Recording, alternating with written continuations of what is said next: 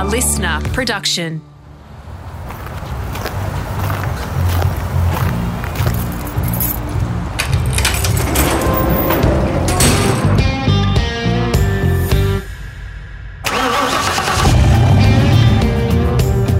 I'm automotive commentator and journalist Greg Rust, and this is Rusty's Garage.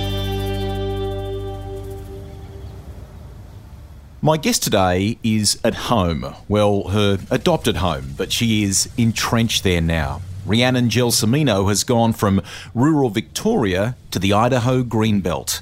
Along the way, Rhi has done 180 rallies, worked with more than 20 drivers in 18 different countries around the world. Rallying, co-driving and motorsport are her world. Her small-town Aussie upbringing means Rhianon hasn't been afraid to wander up to world champions, and occasionally those humble convos have led to the chance to actually sit beside them. She did the hard yards with her brother Brendan, the pair winning an opportunity to compete on the international stage before a right turn to live and compete in the USA, where she has just won the American Rally Championship, riding beside dirt bike racing legend Travis Pastrana.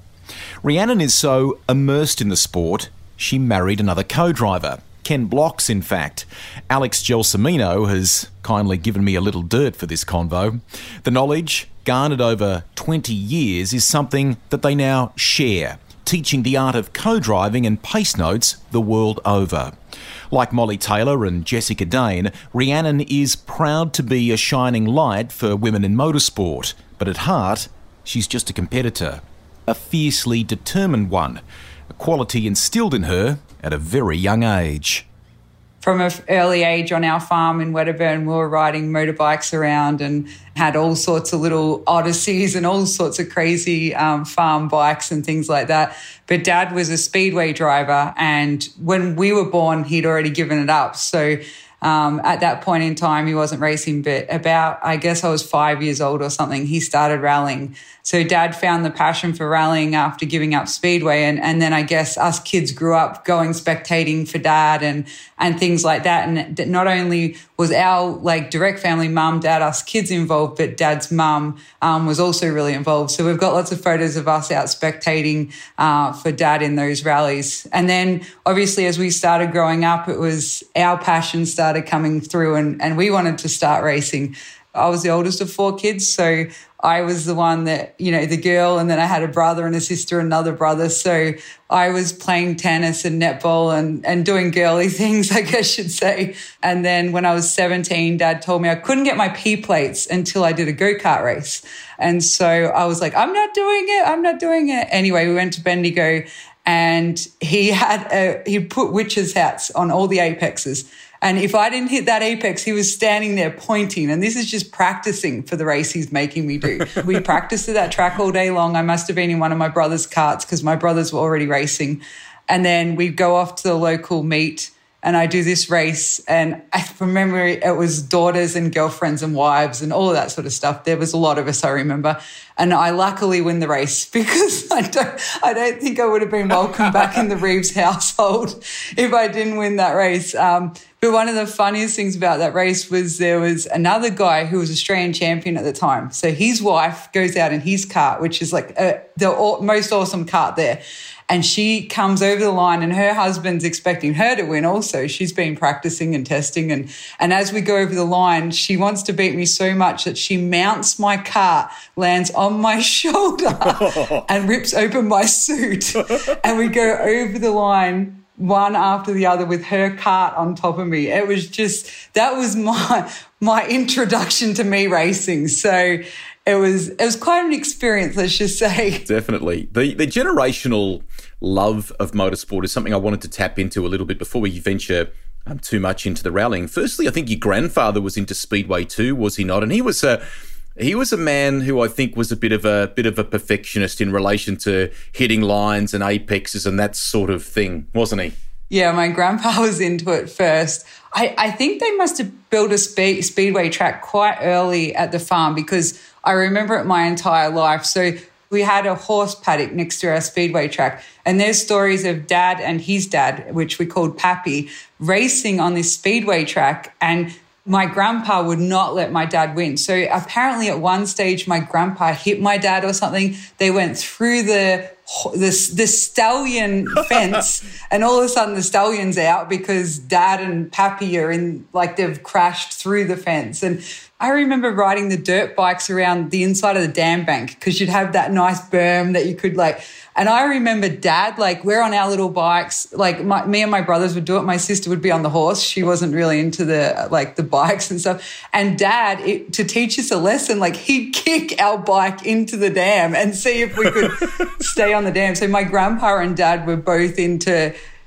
hard lessons to teach us things. And I still remember those times. And my bike ended up in the dam so many times and I'd be in tears and I'm like, Dad, you've ruined my bike. And he's like, no, just pick it up. And you got mud everywhere and muddy dam water. But I tell you what, from the resilient person I am today, those things taught me so many things. At the time when you're crying and you're like, I can't believe that my grandpa or my dad did that, you know what I mean? But when you grow up and you become a strong, resilient woman, you're like, all those things taught me many lessons, I guess. Your dad was pretty handy. We'll get to a little bit of his rally success in a minute, but initially he was looking at, in addition to Speedway, I think Bob Jane had conversations with him. There was talk of NASCAR and maybe even some circuit racing in a Monaro too, wasn't there? Yeah, Dad was very good. I think there was even lies about his age when he was doing the Speedway stuff. I remember our grandma kept all the newspaper articles and there was one where, I don't know, he was 15 or 16 and he'd won this big title somewhere. And my grandma was like, well, the story says he was 18, but he was only 15, and back then he got paid appearance money and all sorts of crazy things that to think of now, growing up, we heard all these amazing stories and Dad obviously made the decision not to come to America, which I've never really asked him if he regretted it. He got married and had a family and all those sort of things. But I think that's why he's backed my brother Brennan and I so much in pursuing our goals and taking every opportunity because maybe at a young age he was too scared to do that, you know what I mean? And from a country boy from Wedderburn, Victoria, it was a big move to make that decision whether to go or not. And my dad still loves NASCAR. I co-drove for Kurt Busch in a rally in Italy a few years ago. And so I'm really good friends with Kurt now. So I brought Dad over from Australia in 2017 and took him to a NASCAR race. And for me, it was a huge highlight because I know that maybe if he had have chased his goals, it could have been something that he would do because he was so good. So it was one of those things that I was really excited when I could do that. But it was embarrassing at the same time. He's on the ground, on his knees, looking under the NASCARs. I'm like, Dad, I don't know if you're allowed to do that. And he's like, oh, it's fine. Even the engineers are freaking out. Who's this Crocodile Dundee on his knees, looking under the cars. But he had a great time and they were fantastic with him. So it's hard to know, where he would have gone, I guess. But at least Brendo and I had the opportunity to travel around and race like we did. So in the smorgasbord of motorsport then, from Speedway to NASCAR and things like that, somewhere along the line, a friend of his loans him, I think, a Datsun 1600 and says, hey, why don't you try some rallying? I'll leave the car here, knock yourself out, try it and see what you think. And it got him back in the motorsport game again because family had become a priority for him.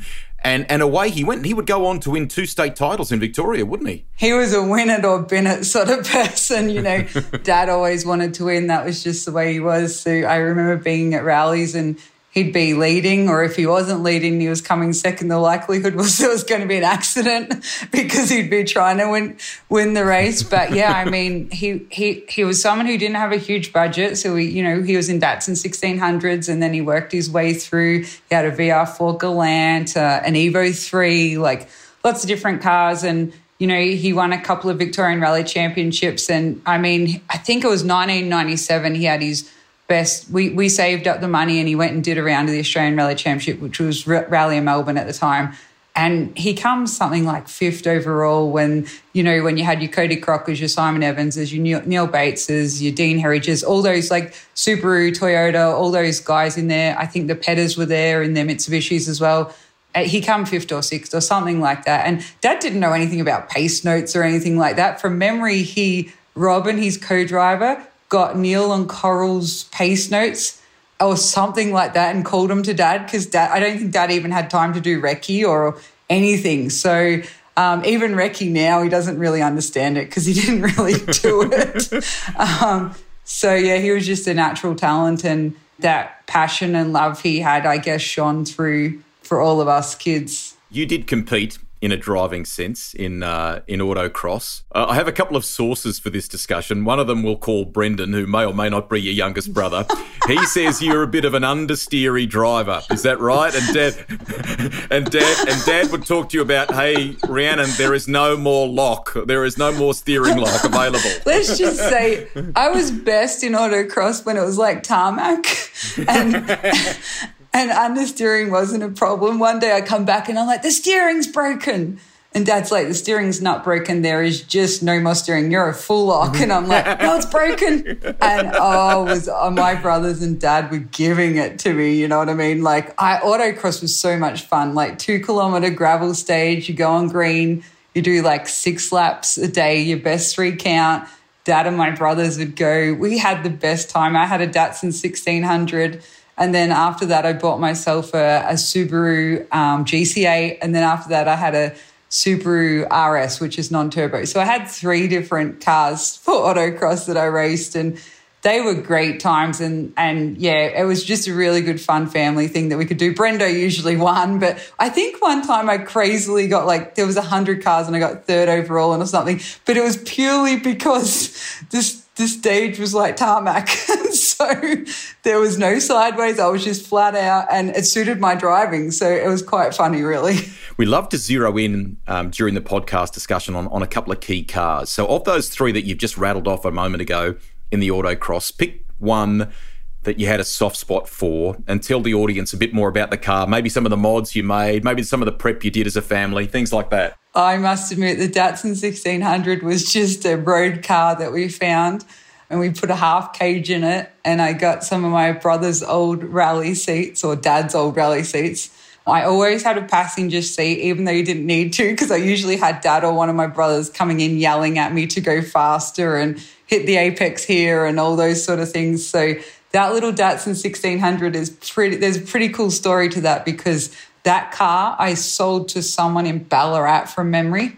Somehow Brendo bought that car back, and now Brendo's Datzilla Datsun that he's built up is that car. So it's just crazy that it come back to our family after I got it when I was, 18 or 19. And then, after I bought the Subaru, I sold it on to someone else, and then eventually it come back to the family. So it's got a bit of history to it, and that's why that car's so special. And now I've done a rally with Brendo in it, the Alpine Rally in 2019, and that was that car that I learnt to drive quite fast and stuff, so it's pretty cool. Amazing bit of kit, and I love when he shares some video of it on social media. It's an amazing car now. Hey, around that time when we're talking 17, 18, you did spend a month on the pavement.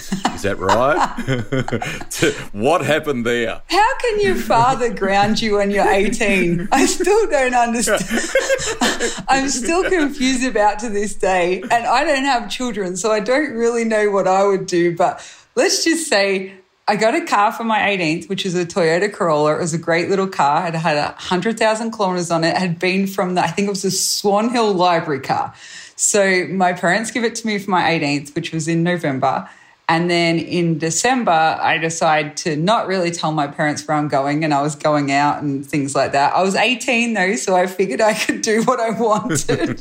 And Mum and Dad found out, and I got in a lot of trouble, and they grounded me when I was 18 years old, and they took my car. So let's just say I learned a hard lesson. It didn't matter how many nights I told them they can't ground me because I'm 18 years old. That didn't work. And to make it worse, my dad made me go work on the railway lines, and I had a whippersnipper and a chainsaw, and I had to whippersnip the side of the railway lines, and then I had to use a chainsaw to cut trees that might have fallen because we had some, contract that we were doing on the railways.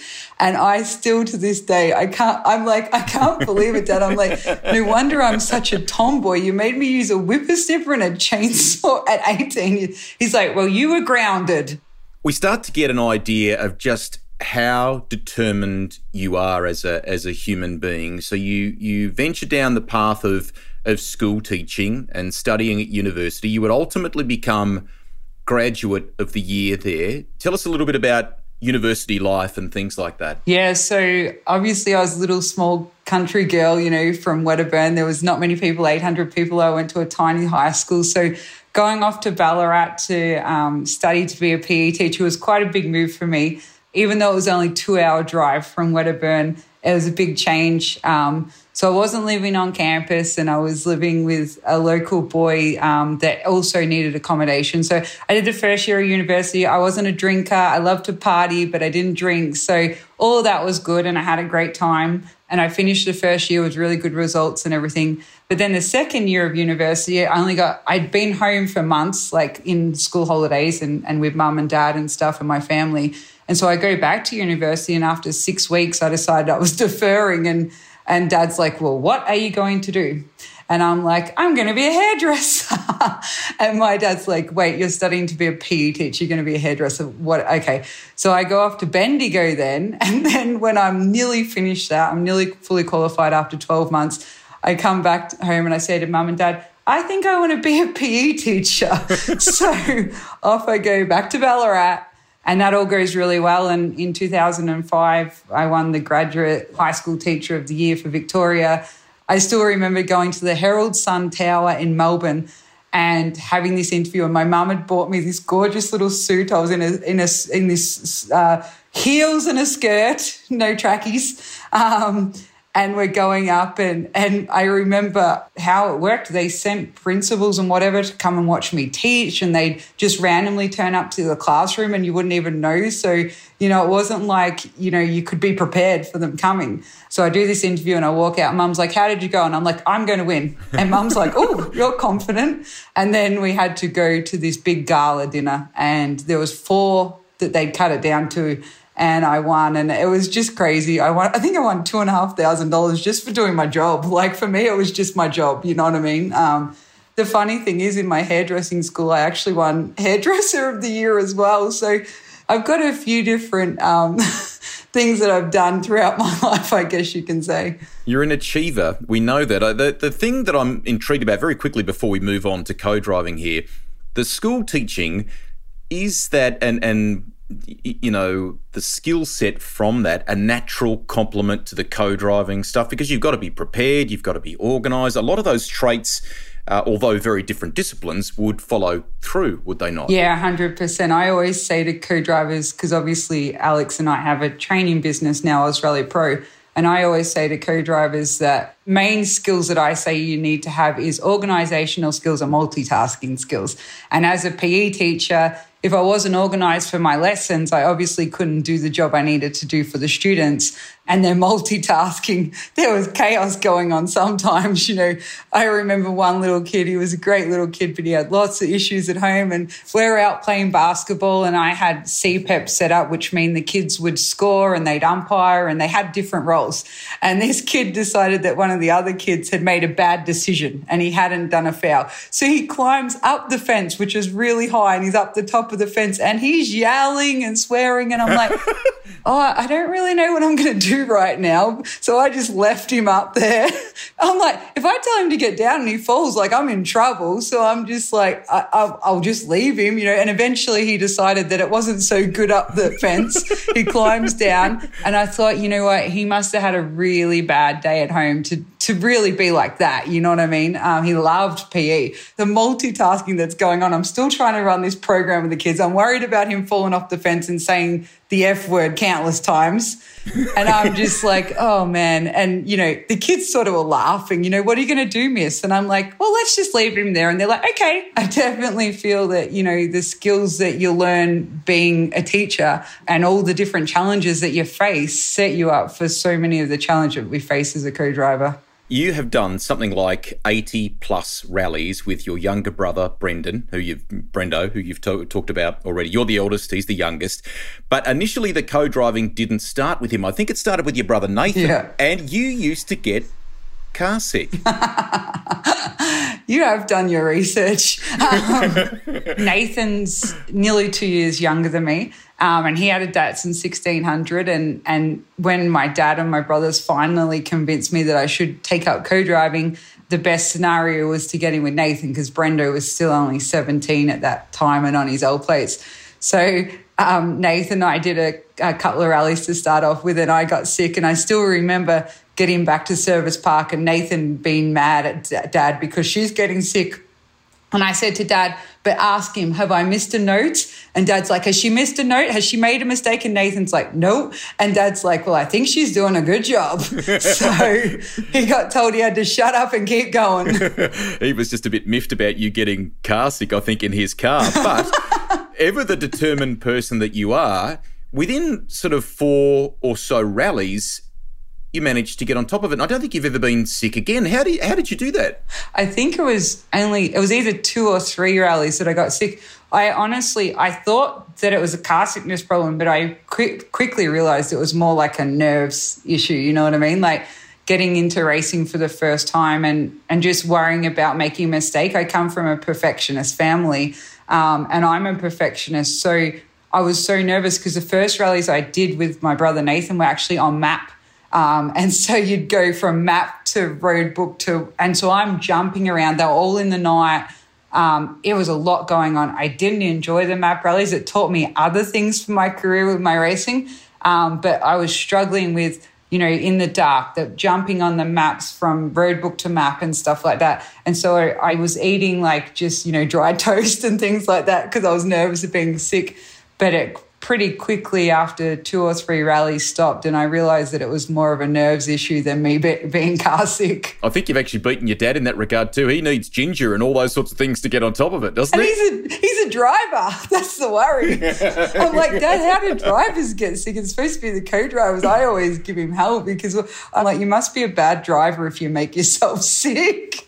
You would ultimately end up in the co-driving seat beside your younger brother. And there's a bit of an age gap between you guys. And ironically, the rallying helped bring you closer, didn't it, as brother and sister? Is that a fair assessment, do you reckon? For sure. I mean, I was 18 years old leaving home and he was 10 years old. So, that's a big age gap and you've got 2, siblings in between. So I guess Nathan and I did a lot of things together. I remember us training for triathlons and going out running and being on our bikes and all those sort of things because we were similar age, so we'd push each other. But Brendo was a lot younger. And so when we did decide to start rallying together, obviously it was one of those things that he became my best friend, you know what I mean? Like we were traveling the world. We had so much faith in each other as far as what we were doing in the car. We had to believe in each other, and we got to do so many incredible things all over the world together that it does bring you closer and it makes you learn so much about each other. And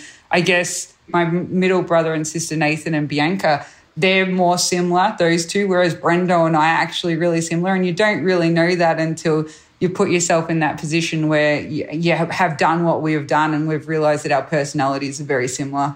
Idols. I want to chat about that for a moment because you have had the chance to meet and get to know yours and probably even have a friendship. For people that don't know, in rallying, the whole female aspect of our game has gone through, thankfully and quite rightly, a lot more attention in recent time. There's greater involvement because of people like you shining a light along the way. But the pioneers, maybe in some ways, were Michelle Mouton and Fabrizia Pons in the 80s in their factory Audi. Molly Taylor looks up to them. And I know you've had the chance to work with Fabrizia and even kind of compare injury notes, haven't you? Yeah, I mean, those women are incredible and they've always been someone that you look up to. How can you not? I think even many guys look up to those two women. And I've been so lucky that Molly and I have had the opportunity to work with these women. Molly and I both went to Qatar. I was among the 8 best female co-drivers in the world and Molly was among the 8 best drivers in the world in females. And so we went and this was all organised. Michelle put it all together because of her role in the FIA. And then when we were there, Fabrizia was training us and Jutta Kleinsmith, who's won, I think she's the only woman to ever win Dakar. And so they were our trainers and mentors. And what an incredible experience for 7 days for us 16 women that are inspiring to be just like those women. And you get sent away because of an opportunity you were given through the FIA to learn and train with people that you grew up, bowing to. So that's been incredible. And like Fabrizia and I, we message on WhatsApp quite often. She's still racing. She's incredible, So last year she broke her collarbone, and I broke my collarbone in a mountain biking accident, not rallying, but she had a rallying accident last year, and she contacted me straight away to find out about my carbon fiber brace that I had made for me to be able to get back rallying as quickly as I could, rather than the prescribed amount of time I was told to sit out. So it blew my mind that she could be the age she is and still so passionate and willing to jump back in a car when you've just had surgery and an injury like that. So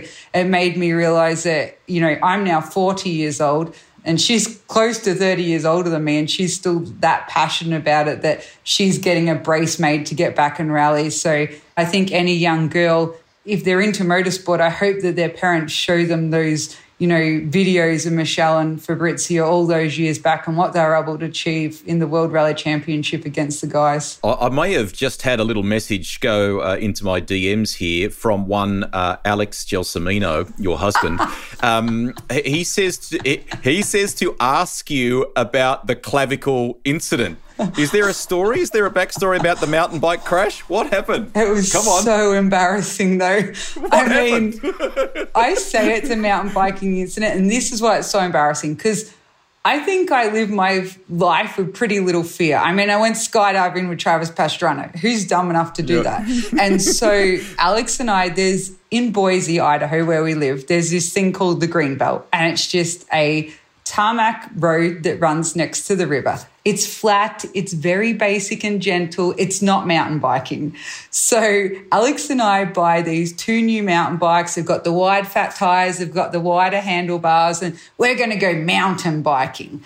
So anyway, we decide that we should just test them out on the Greenbelt first, because we're getting, you're setting them up and all of those sort of things. So we tell people that we're mountain biking, but it's a complete lie. And so Alex is riding in front, I'm behind, and this really cool little kid's bike goes past, like a little road bike sort of thing. And Alex says something to me, and I can't really understand him. So I ride my bike up next to Alex, and we hit handlebars, and I go flying off my bike and break my collarbone. And everyone got the story that we were mountain biking, so they think we're downhill mountain biking. No, those two are crazy. The reality is we were on a casual ride, and we hit handlebars. And so then I'm laying on the ground, and I said, Alex, I've broken my collarbone. And he's like looking at me, and he's like, get up. And I'm like, no, I've broken my collarbone. And he doesn't believe me, and I'm holding my collarbone. So he grabs my shoulders to lift me up, and I scream. And then I lift my hand off, and he can see my bone in my skin. And he's like, oh no, broken in 4 places, a plate and 8 screws later. And all we were doing was a nice casual ride.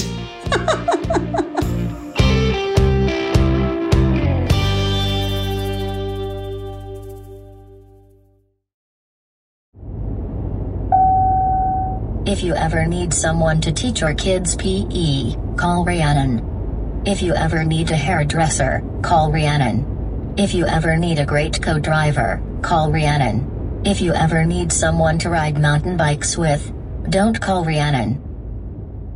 I want to pick up with the whole notion of learning pace notes here as the co-driving really began to be a serious pursuit for you. How did you learn about that? Because you teach it now, but how did you learn about that back then? Who helped you with that, and how easy was it to adapt to? Yeah, so back when Brendo and I were learning, it was a lot of us just teaching each other what we thought would work for us. So Brendo uses a 1 to 10 system. So 10 is his fastest number, and a 1 would be a hairpin, for example. So we were just teaching each other, and then we started driving for Les Walkden from Tasmania, for the people who've heard of him. And Les was great for, bringing up young rally drivers and supporting them. He also supported Eli Evans and things like that. So when we started working with Les, one of the people he had worked with was Cody Crocker.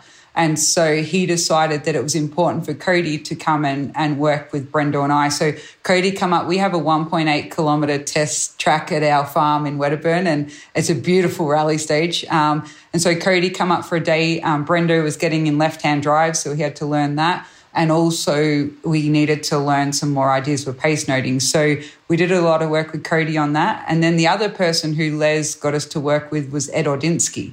So those two guys were really crucial for Brenda and I, 2007, 2008, when we were, Brenda was only 18, 19. We're getting into the Australian Championship. New brother and sister that is just learning as they go. Like I said, Dad didn't know much about pace notes. So those guys definitely had a huge influence on us at those times. And then when we got to the WRC, we were lucky that Chris Atkinson was doing some rallies, and he was a 1 to 10 system like Brendo as well. So I remember at WRC Finland, we met with Chris and also did some work with him on ideas and suggestions for our pace notes in that event and moving forward. We've got to get Cody on the podcast because he's been a multiple Australian champion. He's been successful in the Asia Pacific and so on. It's great that you rattle off those names. I mean, even Chris, who's been a recent guest on the podcast, but Ed, Cody, that period for the Australian Championship was, there was some good names in it, wasn't there? Yeah, great names. And I think Ed may have been a PE, not a PE teacher, but maybe a teacher at some stage too. I can't remember. But I remember he come to Ballarat and Brendo and I did the 2 days of training with Ed, and he was so great with feedback and all those things. I've still got the actual feedback sheet he wrote after our training, because to me it was such a crucial point in our rallying to work with Ed and be in the car with him for 2 days and,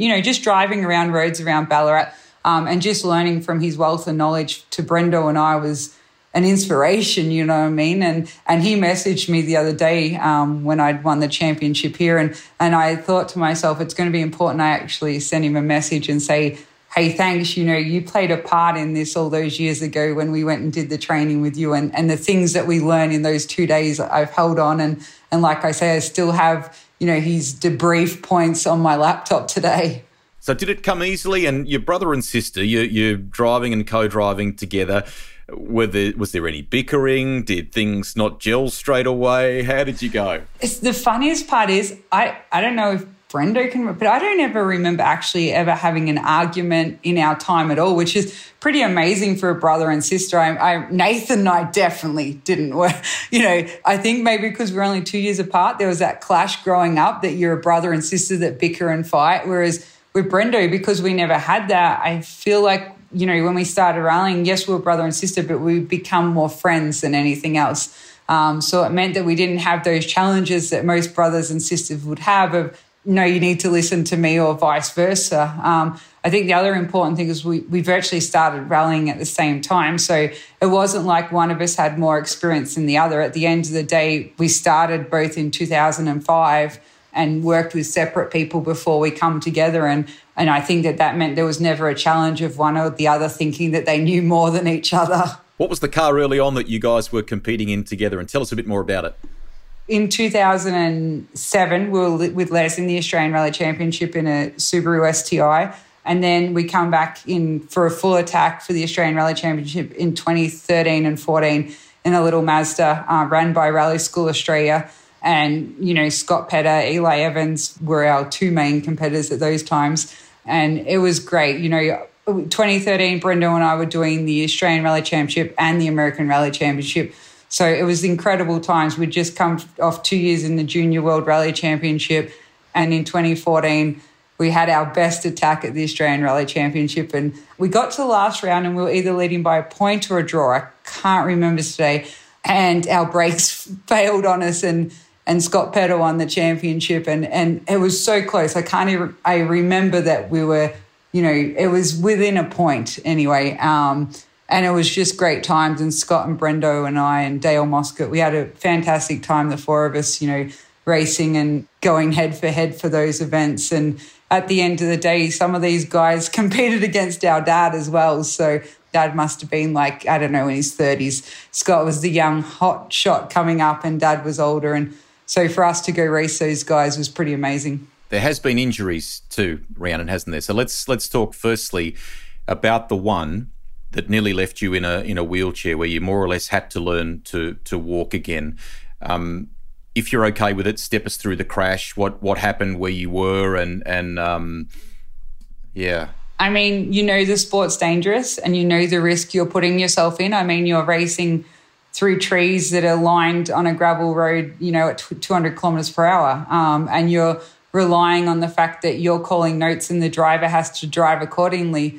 So you know the risk, but at the same time, I think I shouldn't say you never think it'll happen to you, but I guess that's the way you sort of go about it. And it was 2009. Brendo and I had raced a lot together by that stage, and we'd done a few rounds of the South Australian Rally Championship that year in New South Wales as well, from memory, in a rally school, Subaru STI, that Mick Ryan had been loaning to us. So Brendo and I had been doing bits and pieces, and we went to the Australian Rally Championship in South Australia, and we just entered the state part of it, not the Australian Rally Championship part.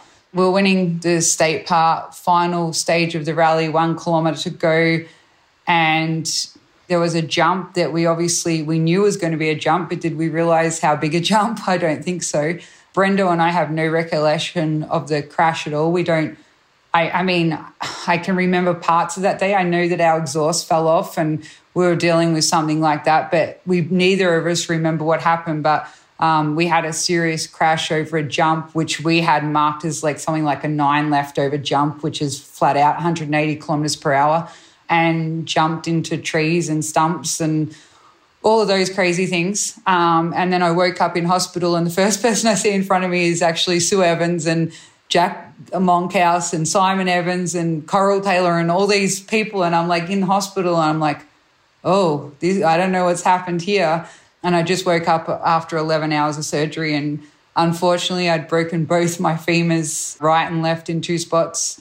My right tibia and fibula in 2 spots, my left heel, my left foot had been hanging off. I was a mess. And then to make it worse, after 3 hours, I told the doctors, like, I kept saying my right leg is really bad. And they were saying, well, of course it's bad. You've got, you know, your femur's broke, your every bone's broke, like, sort of thing, you know, your big bones. And I said, no, this is something more severe. And so they took me in, and I had compartment syndrome. So that was another 3 hours of surgery. And I was meant to be flying to Malaysia. That was on a Sunday, and I guess I woke up on the Monday. I was meant to be flying to Malaysia on the Friday for the Asia Pacific with Emma Gilmore from New Zealand. And I said to Dad, how am I getting to Malaysia? And he was like, okay, looks like she's going to keep racing. And so the next day, I don't know, I think maybe Coral Taylor helped him, I'm not sure. Anyway, he turned up with a carbon fibre Stilo helmet and sat it in my hospital room. And this is in Adelaide, I think it was the Royal Adelaide Hospital, I think it was called. And he sat it there, and it was like, okay, she knows she wants to keep racing, and I'll put this beautiful new helmet here as her motivation for that. But it makes you realize how lucky we are for safety, because hands devices, for example, my hands device had a crack across the back of it. So, I would have broke my neck. It 100% saved my life that day. And when people started complaining about, oh, we don't want to use hands devices and we don't want to do this and that. And for me, who I 100% believe it saved my life that day, you know, I just couldn't believe that people would be so anti all the safety that we had. And but my brother, luckily, he fractured his neck in 3 places. I have a funny story about this, and it was a terrible time, but at the same time, I don't know if he told you this, but when he was recovering, he wakes up and he's let's just say his boy parts are a bit sore. The crutch strap had somehow ripped a hole in his ball bag. And he had to get stitches. And so the poor kid wakes up. I think he must have been 19 or 20. He was young.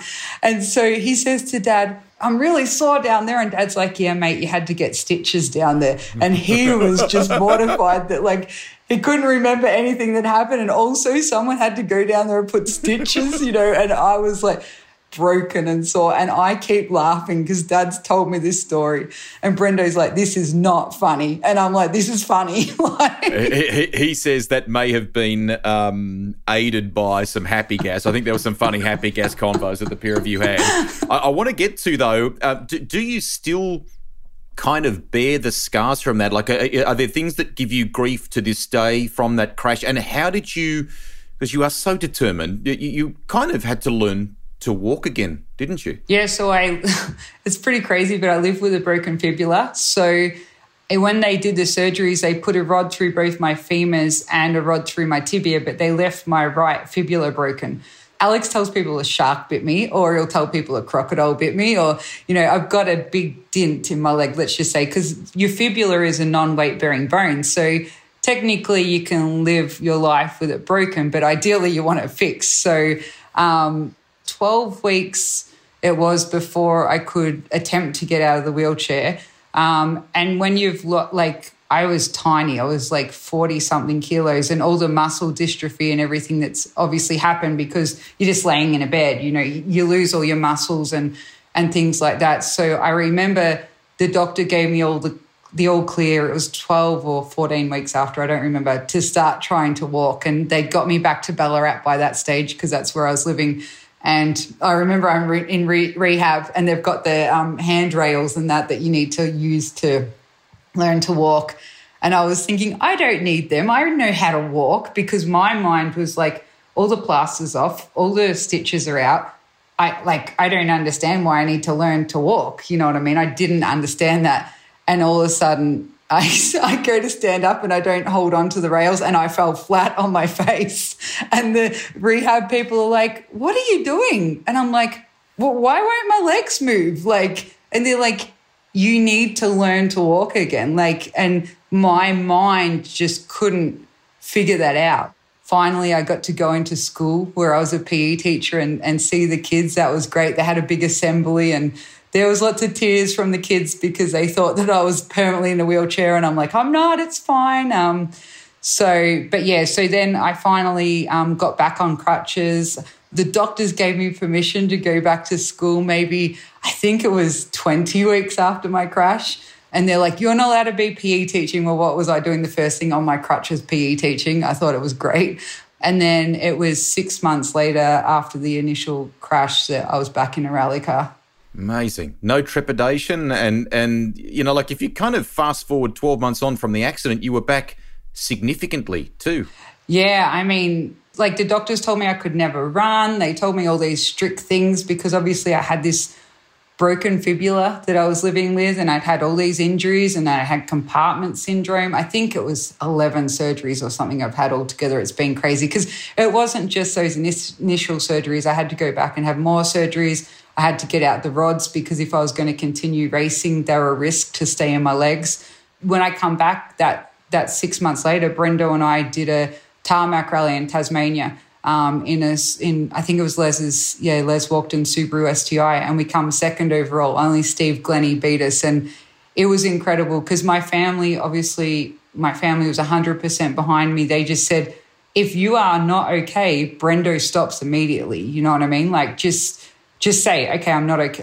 If you're not coping or anything. And I remember 5, 4, 3, 2, 1 and go, and that feeling come back, and the fear was gone, and I just realized that this is what I love and this is what I have to do. And, that was 2010. I got back in the car. Then end of 2010, Brendo and I had a great year. We'd won the Pacific Cup in the Asia Pacific Championship, and we went off to Spain because he was selected as a Pirelli Star driver for the Asia Pacific region. And so off to Spain we went, and Brendo actually, out of 16 kids chosen from all over the world, he wins the shootout for the Pirelli Star driver, and that shoots us into the Junior World Championship the next year. So we went from the lowest low of, me, nearly dying, to the highest high of our career when we're these two little Australians from country Victoria that go there and work our butts off, and we win this shootout, which to us was just an opportunity that we couldn't have afforded. So by winning it meant that we got to, do 6 rounds of the World Championship the next year in the juniors for free. So it was incredible.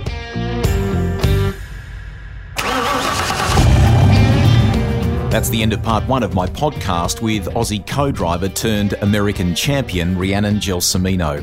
If you'd like to continue listening to our conversation, you can jump back to the Rusty's Garage Library and hit the start button on part two. It's all there, good to go right now. Surviving a fiery crash, telling Travis Pastrana where to go, and teaching the art of co-driving, plus a whole lot more.